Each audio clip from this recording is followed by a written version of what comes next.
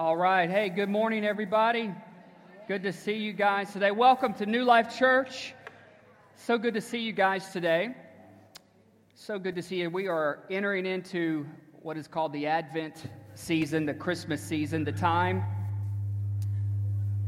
where I blow up with the microphone. Yeah. The time that we enter into of hopeful expectation of Christ's coming. And so we are going to be starting our new series today. Let me invite you to open up your Bibles to the Gospel of Matthew, chapter 1. The Gospel of Matthew, chapter 1. As we start a new series, as James told us, called Uncluttered Christmas. Uncluttered Christmas. We're going to be looking at the classic story of Christ's birth, and in a way that just kind of reminds us to intentionally unclutter our hearts and our thoughts and our vision to really just remember this profound yet simple message of Christ come to us. It's been in the works for a long time when it happened, and it's been in the works ever since his death and his burial and his resurrection for him to return again. Just in case you need to be reminded, he has not forgotten you. He has not forgotten you in your story. He has not forgotten you in your pain. He has not forgotten you in your personhood of life right now where you may be. Though it may be dark in your world, it was dark at the time that he came, and that is why he came, to bring light and to bring life and to bring hope. So take heart to that. That is part of the essence of his story and his birth and his coming. And we're going to look at our main text here found in Matthew chapter 1 today. And you can follow along on the screen as well with these verses. We're going to be looking at Matthew's account of the birth of Jesus, the Messiah. It says this in verse 18 of chapter 1. It says, "This is how Jesus, the Messiah, was born. His mother Mary was engaged to be married to Joseph. But before the marriage took place, while she was still a virgin, she became pregnant through the power of the Holy Spirit. Joseph, her fiancé, was a good man and did not want to disgrace her publicly, so he decided to break the engagement quietly.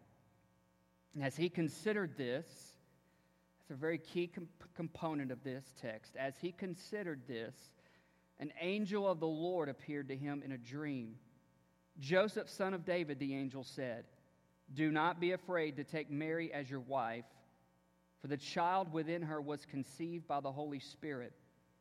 And she will have a son, and you are to name him Jesus, for he will save his people from their sins.' All of this occurred to fulfill the Lord's message through his prophet Isaiah, who said this, 'Look, the virgin will conceive a child. She will give birth to a son.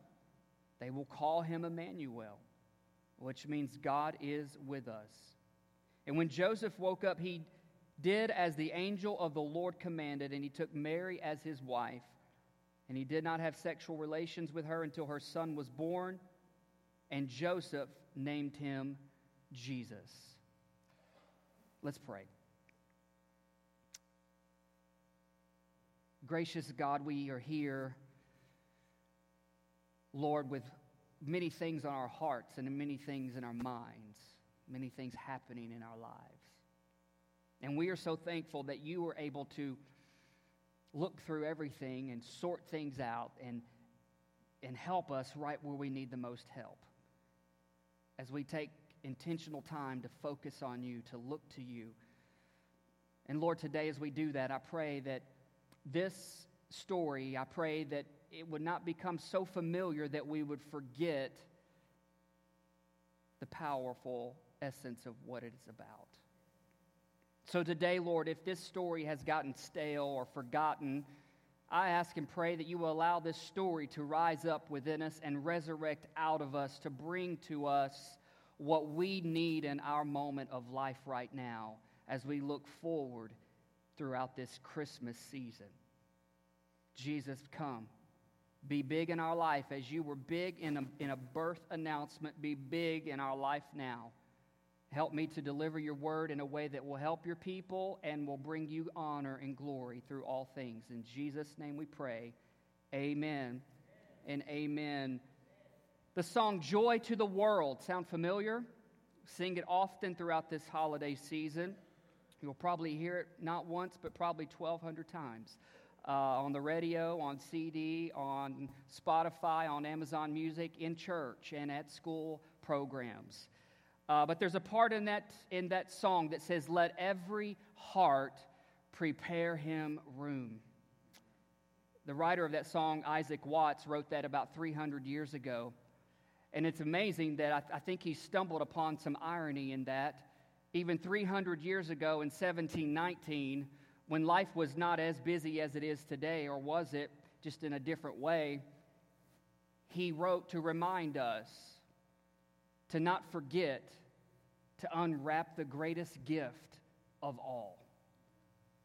That we take the time to be intentional about the gift of Christ that has been given to us. In Luke 2, the Gospel of Luke, he adds some other, shed some light on some other layers of this Christmas story.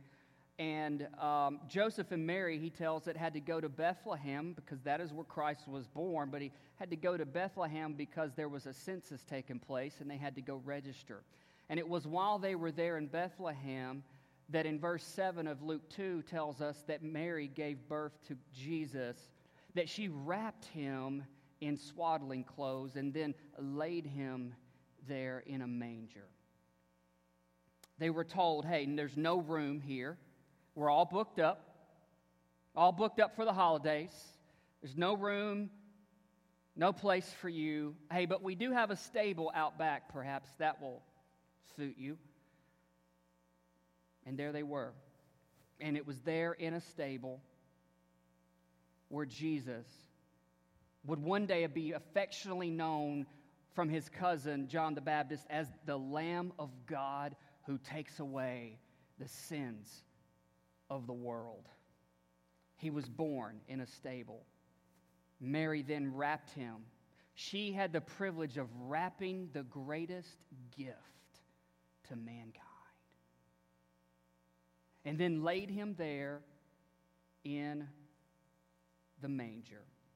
That was the one, that Christ child, the one who would one day grow up and bear upon himself all of life's lows, all of life's blows, all of its wounds, all of its scars, all of its tears, all of its sins, all of its illnesses, all of life's sorrows, all of life's griefs. That little baby would one day grow up to take it all on himself.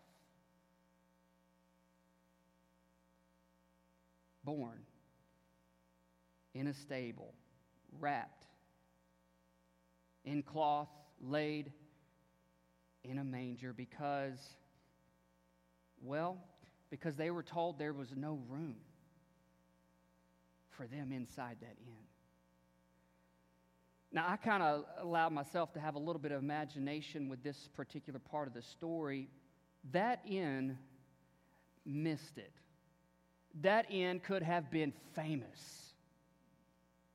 In Luke 2, it tells us not the name of the innkeeper and not the name of the inn. It just says there was no room for them in the inn. Perhaps, maybe the lesson from that is when we fail to let God in, we miss out on our identity and we miss our destiny. And that inn could have been, they could have been put on the map.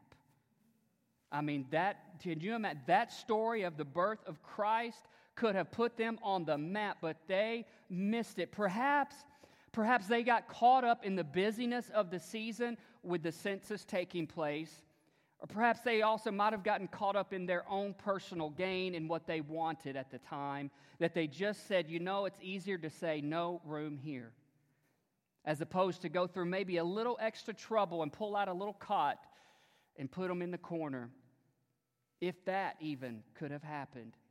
But they said, no room for you in the inn. And they missed an opportunity. Now, they didn't know they were missing the opportunity. They just, for whatever reason, failed to open their door and make room. I read recently in a devotional that the antithesis to fearing God is forgetting God, not denying Him, not offending Him, but simply omitting Him. I know many of us, most of us here today, probably wouldn't even dare think about denying God or offending Him, but we can be guilty sometimes of omitting Him, not preparing Him room in our everyday, ordinary lives. We do real good when it comes to big spectacles and showcases and spotlights, and we pull out the red carpet on certain occasions, but Jesus is not interested in just those moments. He wants to be with us in every moment, our everyday, ordinary life. Like the inn, we too can be guilty of getting caught up in the busyness of the season. And those Amazon boxes, James, you can just send them over to my house. I'll take that load off of you, that burden, especially if you got like an Apple Watch or something in there, that would be cool. But we can all get caught up. We can all get caught up in the busyness of what this season says it's supposed to be about, especially if we allow ourselves to be driven by the market of society and not by the measure of Christ's Spirit. We can all get there. We can all get like the inn. We can also get caught up in what we are trying to get accomplished. With good intention, nonetheless. I mean, we got a list and we're checking it twice, and we're going to see who's.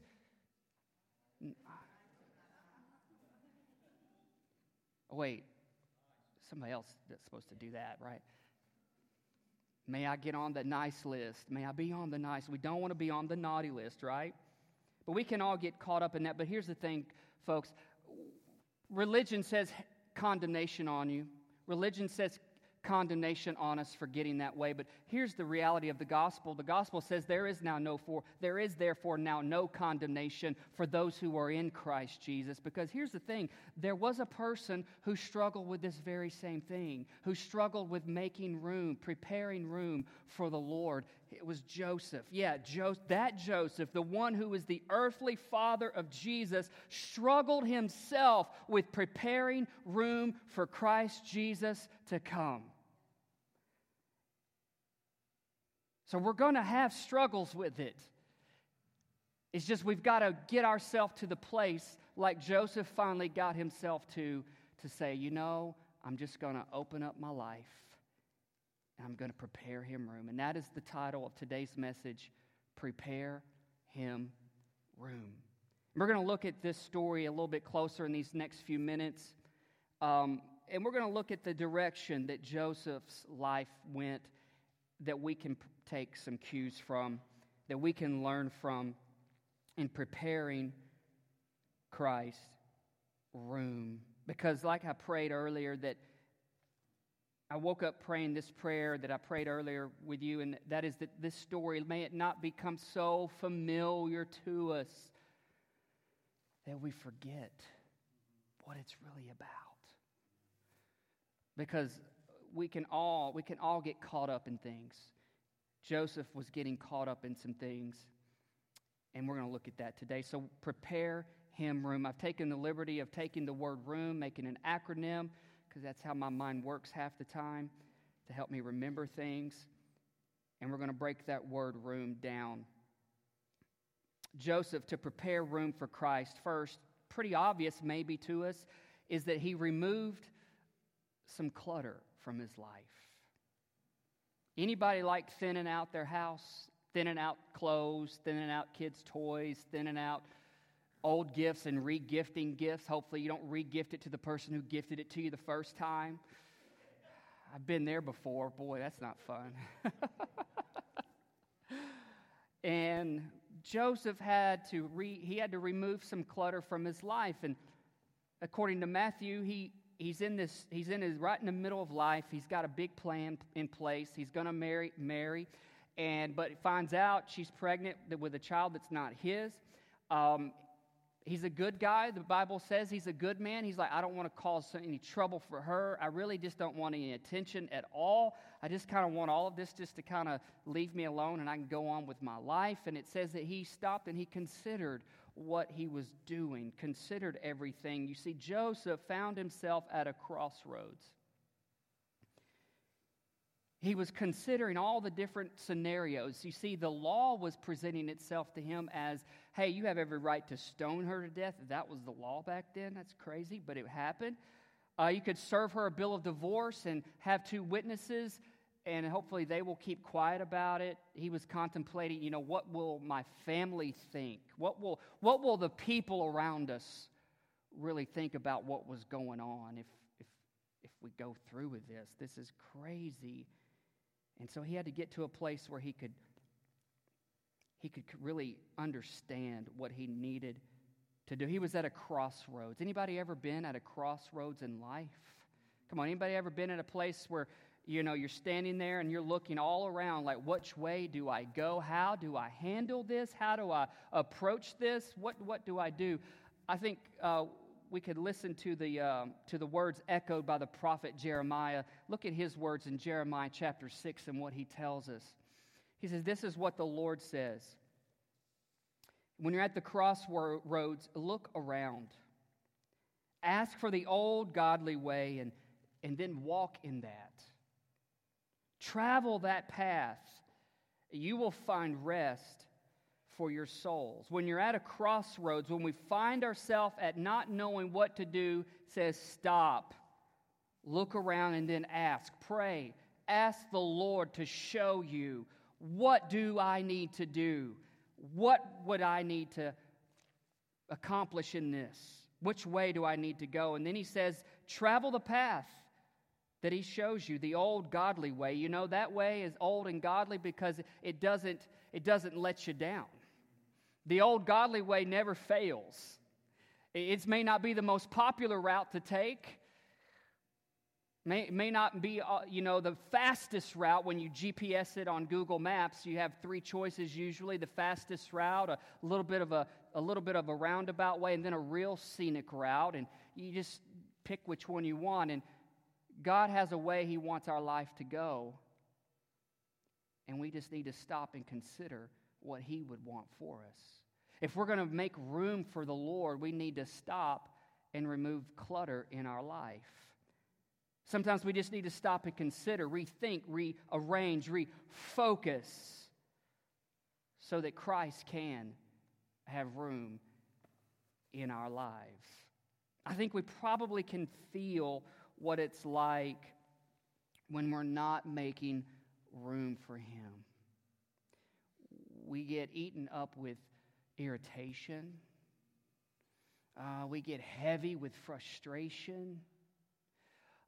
We get so burdened with a lot of anxiousness. Our thoughts are cloudy. Our vision about our outlook on things, man, it's almost kind of like everybody else is the problem, not me. Those are some signs that we're not seeing the old godly way correctly. And sometimes we just need to stop like Joseph did. He had all of this weighing in on him, had all of this pressuring him, had all of this pressing in on him, and he had to stop and consider and ask the Lord, what do I need to do? What do you want me to do? And we just need to do that from time to time. This is a perfect time as we are entering in this threshold of Christmas. It's a perfect time for us to stop and rethink and rearrange and refocus ourselves so that Christ can have room in our lives. Our 2 youngest girls share a room. They have bunk beds that they're getting better at staying in those bunk beds at night and not finding their way to a bigger bed, our bed. We didn't get a bigger bed so we can have more of them in our room. We did it just to be able to just have our space and enjoy a comfy night's sleep. But they share a room, and in their room they have toys that they have been privileged to have, that we have been privileged to buy, that grandparents have been more than oh gosh, how do you say it? Just spoiling them like crazy with.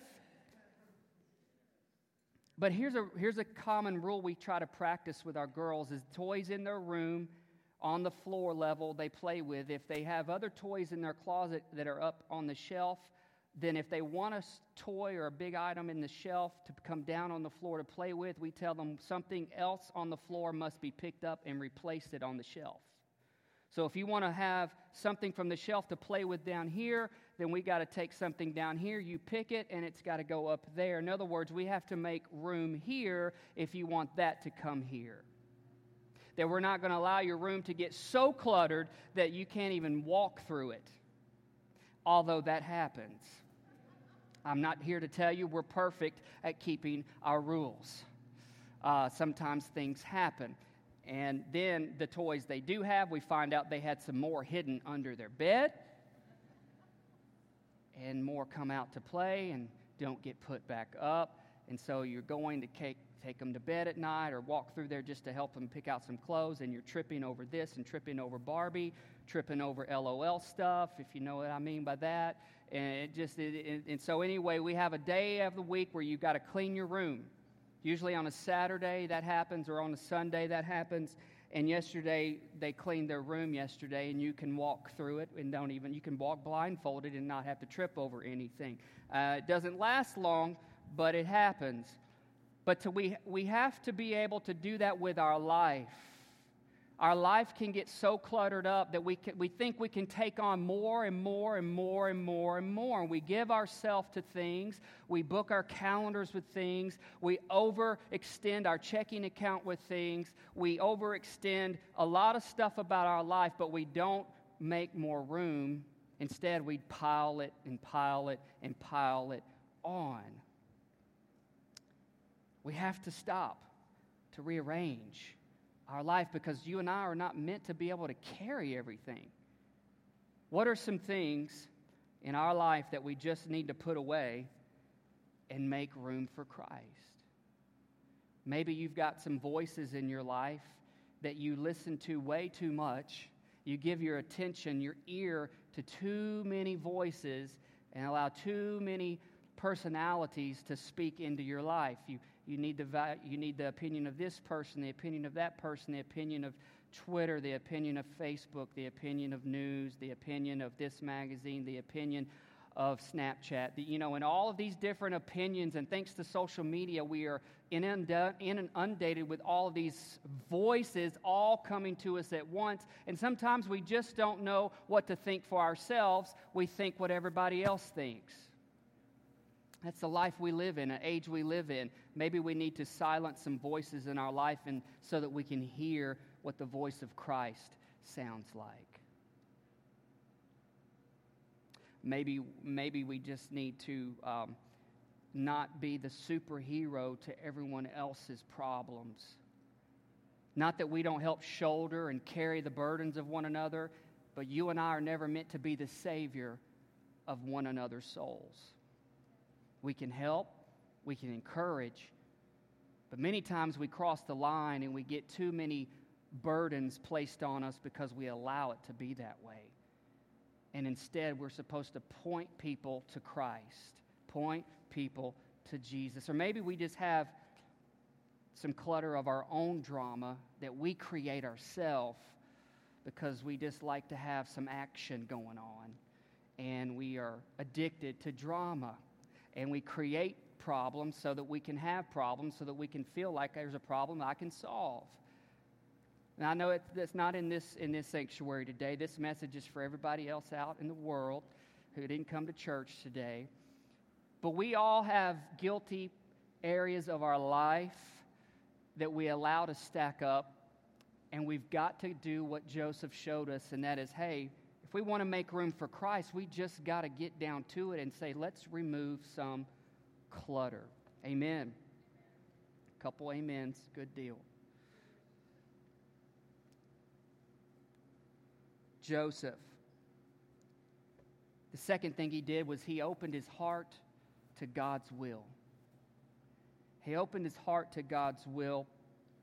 The angel said the angel of the Lord appeared to Joseph in a dream. So he perhaps was going to sleep, taking a nap, going to, just kind of give it some space. And the Lord gave him a dream and said, hey, everything that you've been experiencing so far, you're not out of your mind. I know it sounds crazy, but it is of the Lord. Mary is going to be your wife, and yes, she's pregnant, not with your child, with the Holy Spirit, and he's going to be born, and then, hey, you're going to name him Jesus when he's born. And it was actually prophesied a long time ago, many hundred years ago, by prophets, and Isaiah being one, saying, look, this is what's supposed to be, and you're the pick. Ta-da, you're the pick, Joseph. Your family, you've been picked. You've been chosen for this. Here's the thing about God's will. God's will may not be what we thought, expected, or planned sometimes. And Joseph found himself in that position. This was certainly not what he thought, certainly not what he expected, and most certainly not what he planned. He did not plan for it to be this way. I'm sure he planned to have a family one day, but he didn't plan to be the earthly father of the Son of God. Who plans for that? He didn't plan it this way, didn't expect it this way, but he came around to a place where he just said, I'm just going to open up my heart anyway, God, when I don't really understand it all, and I'm going to trust that you've got a plan to work it all out according to what your will is, not my will. And that's what we do. That's what we have to find and get ourselves to be in that kind of place when we don't really get it, we don't really understand it, we're not sure to how to even embrace it, but just to open our heart to let God in, and then let God sort things out, let God plan things out, let God work things out, because he's perfect at that. Look at this verse that Isaiah, and one of the prophets actually spoke in Isaiah 55, verse 8. He said, my thoughts are nothing like your thoughts, says the Lord. My ways are far beyond anything you could imagine. And just as the heavens are higher than the earth, so my ways are higher than your ways, and my thoughts higher than your thoughts. Seems to me that what we're being told here is that God knows more than we do. God knows more than we do. And when we just open up our heart to whatever God's will is in any part of our life, our soul will find the peace that it needs. His will is not always what we want, because our wants are not always his will. And Isaiah clearly tells us that his thoughts and his ways, they're far beyond ours. In our life, there's this struggle for control. There's this struggle for wanting to know everything. And there's this struggle to have it all work out the way we want it to work out. And a lot of times, things happen that way. A lot of times, things work out pretty good by general standards, by the way we would want them to. But then we find ourselves in a moment of crossroads where I don't know how this is going to work out. I don't know how this will be. And what God's after is not for us to figure it out, but what God's after is for us to open our heart to his will, and then let him have full control of the situation, have full control of our hearts, have full control of our lives. If we're going to make room, we have to open our heart. But here's another thing Joseph did. Joseph then he chose to obey God no matter what. Chose to obey God no matter what.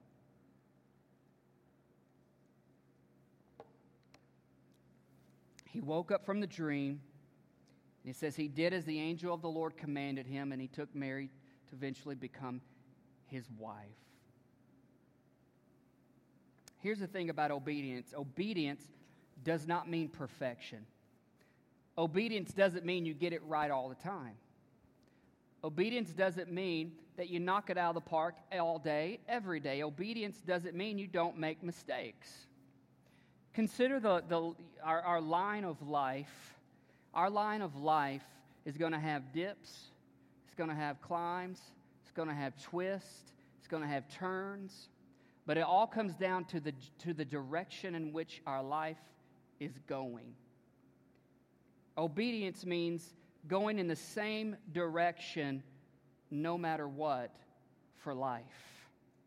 It means you know that's the way to go, and you're going to keep going in that direction no matter what you face, no matter how many dips there are, how many turns there are, how many climbs there are, how many obstacles there may be, how many situations that occur that weren't our plans, that weren't our thoughts, that weren't our thing. And it's about keeping going in the same direction. I would imagine Joseph probably was struggling with this part about obeying the Lord no matter what, because maybe he was wrestling with, how in the world am I going to teach the Son of God anything? How am I going to raise this child who is from heaven, who's not mine, who has the title of Messiah for one? How am I going to teach him anything in this world? I'm just a carpenter.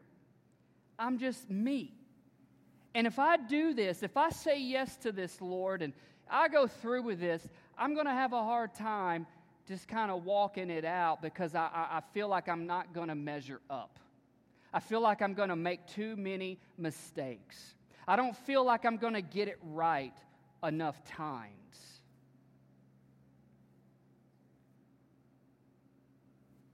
And God wasn't looking for Joseph to get it right all the time. God is not looking for you and I to be perfect in this life. He's looking for us to be obedient to Him. I think one thing, this thought occurred to me, that Joseph taught Jesus one thing.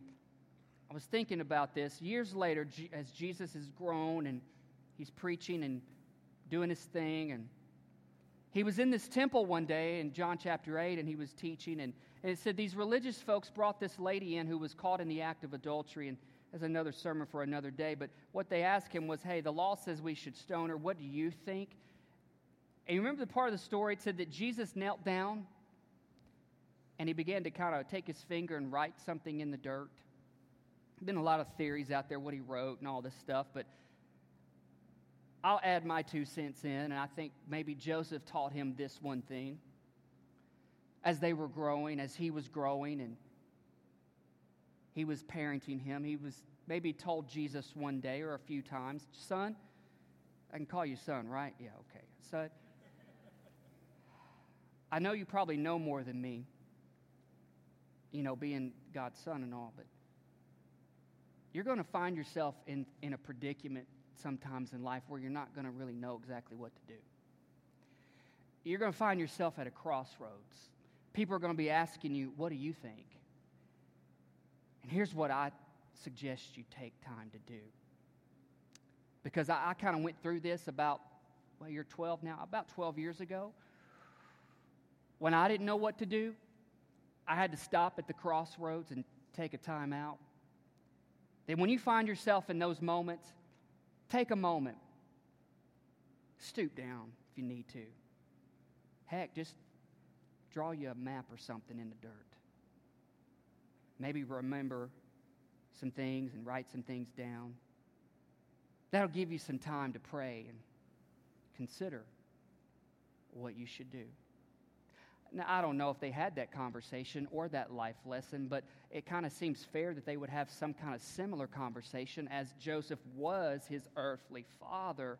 And Joseph did find himself at a crossroads once with wondering, should Jesus really be his or not? And he took a time out and he considered what he should do. And later on in life, Jesus did that. He stopped, wrote in the ground, kneeled down, and wondered, what should I tell these people? Well, his answer ended up leading to that lady's forgiveness and her freedom, and showing those people that they really didn't know what they were talking about. Obeying the Lord sometimes is the only way we're actually going to learn to do anything. Obedience is not about having to know it all, but it's about walking through it and figuring it out. Because you see, the Word of God tells us over and over in a lot of different ways, hey, the Word of God tells me to pray, I'm going to pray. I don't even know what to pray. The Bible says in Romans that the Holy Spirit will pray through us, giving us groanings and things that are too deep for even words to have. But the Holy Spirit will pray through us. The Word of God tells us to pray. I'm going to pray. The Word of God tells me to encourage somebody. I might need encouragement, but I'm going to find a way to encourage somebody else because God's Word tells me to do that. The Word of God tells me to have courage and to be strong. Well, I'm going to have that because God's Word tells me to have that. God's Word tells me to love people that I don't want to love, but I'm going to love them anyway because God's Word tells me to love people. God's Word tells me to forgive others, and if I want forgiveness, I need to also extend it myself. And so God's Word tells me to do it. I'm just going to do it. God's Word tells me to give and to serve, and I don't really know that I have much to offer or what I can even contribute, but because He tells me to do it, I'm just going to say, you can count on me to be there and to do that. God's Word tells me to worship. I'm going to worship the Lord. There are things that God's Word tells us to do that sometimes we all don't feel like doing it. How many times have we found ourselves in a place in our mind and in our heart where we just don't really feel like doing what God says? We have a decision. Will we still obey God no matter what? And friends, that's tough. But if we're going to make room for Christ, then we have to be willing to obey the Lord, even when it's tough. It's one thing to obey Him when it's our thought too, right? When it's our idea as well. Oh, I had this idea, God. He's like, yeah, that's my idea. You should do that. It's a lot easier most of the time to do it that way. But when it's not our idea and God tells us or shows us, you're like, oh, yeah. But Joseph was preparing room for Jesus in his life, and he had to obey. Or he had to make the decision, will I or won't I? And he ultimately did. The last point here. Everybody with me this morning? The last point is this. In preparing him room.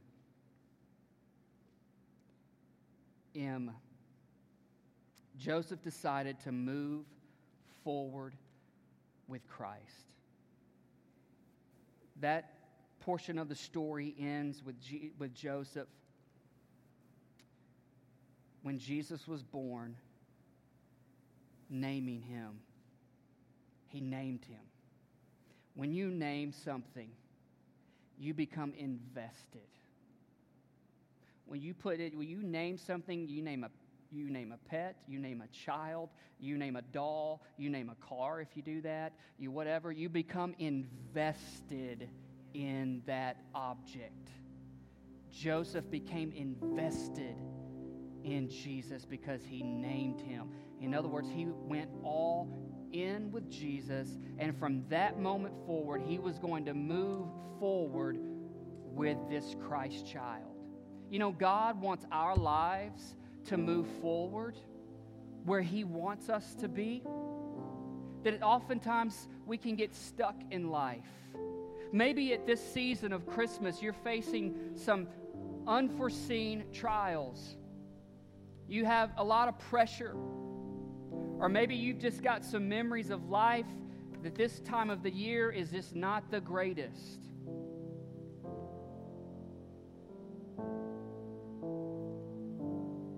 God wants to help move our life forward. Let's consider what the Apostle Paul wrote in Philippians 3.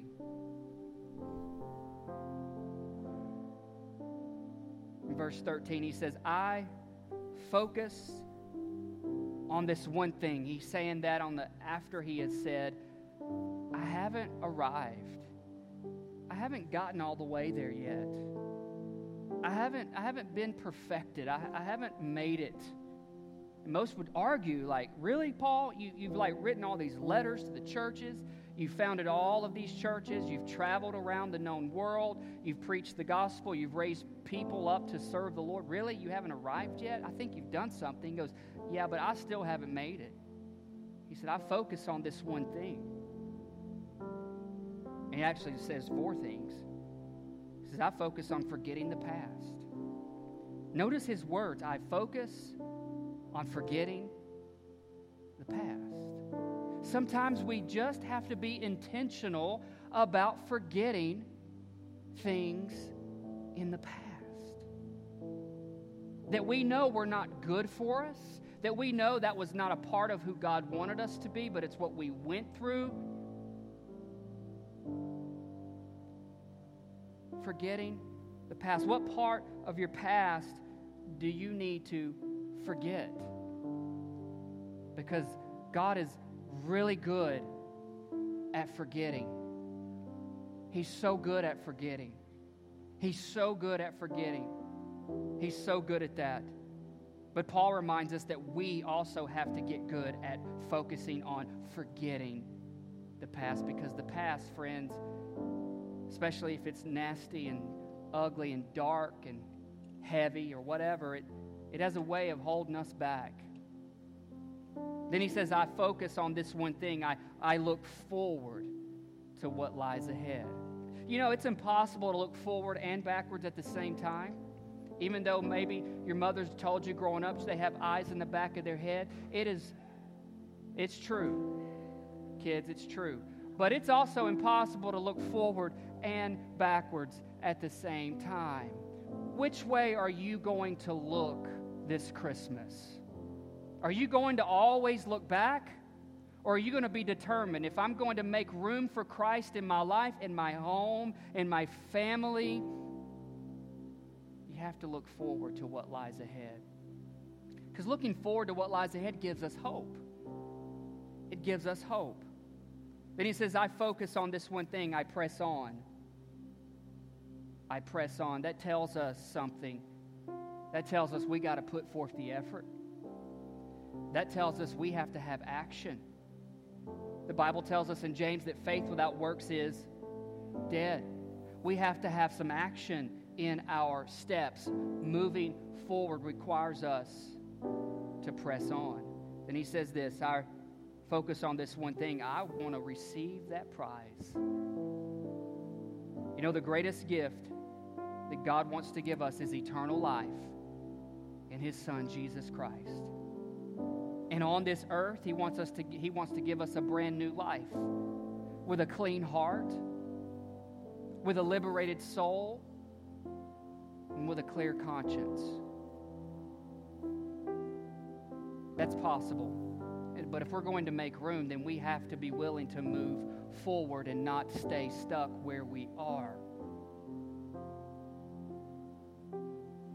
And in closing, I want to read you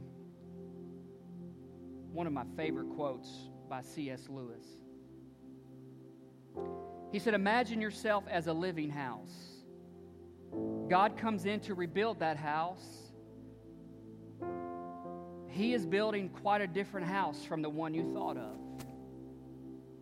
Throwing out a new wing here, putting on an extra floor there, running up towers and making courtyards.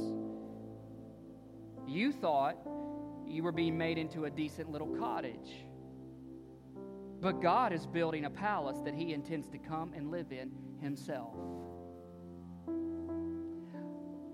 What do you think about your life?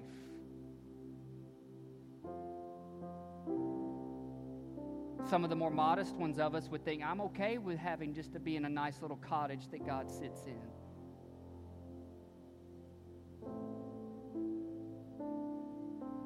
But God is interested in completely rearranging our life.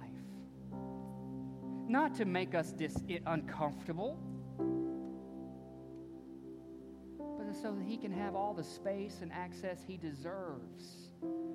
Because there are parts of our heart, our house, that we don't want anybody going to. There are parts in us that we don't want to talk about. There are parts of us that we just rather keep closed off. But you see, when we begin to just make room for Christ to come in, He knocks down walls. He breaks through doors. He puts a window where there was a brick wall. He builds a garden where there once was full of weeds. You see, God's intention, God's design for us is so much greater. So much greater. A house full of light, a house full of life, a house full of laughter, a house full of joy, a house full of hope, a house full of peace, a house full of freedom. What do you think? What clutter do we need to move and remove today? What do you think? What's in our heart today that's closing out what God wants to open? What do you think? Or where are we just refusing to obey the Lord? What do you think? What keeps you from moving forward? What is it today that makes it seem impossible to move forward? You know, the Bible tells us in another story of the birth of Christ that to Mary, that with God, all things are possible. Nothing is impossible with God to those that believe. You take that word impossible and you break it down, it says, I'm possible. God thought that much about you that He came in the form of His Son Jesus as a baby. He says, you're possible. You're possible. Oh yeah, that hope in you, I put it there. Oh yeah, by the way, that dream, I put it there. Oh yeah, that goal of yours, I put it there. That inspiration in you, I put it there. That gift on the inside of you, I put it there. That laughter down in there where you haven't laughed in 12 years, I put it there, and it's time to laugh again. That smile on your face, you're so much prettier when you smile than when you frown. Why don't you just smile? Because I put it there. Oh, I know what you feel like inside, but what I have for you out here is me coming inside you and letting me have room. Would you stand to your feet today?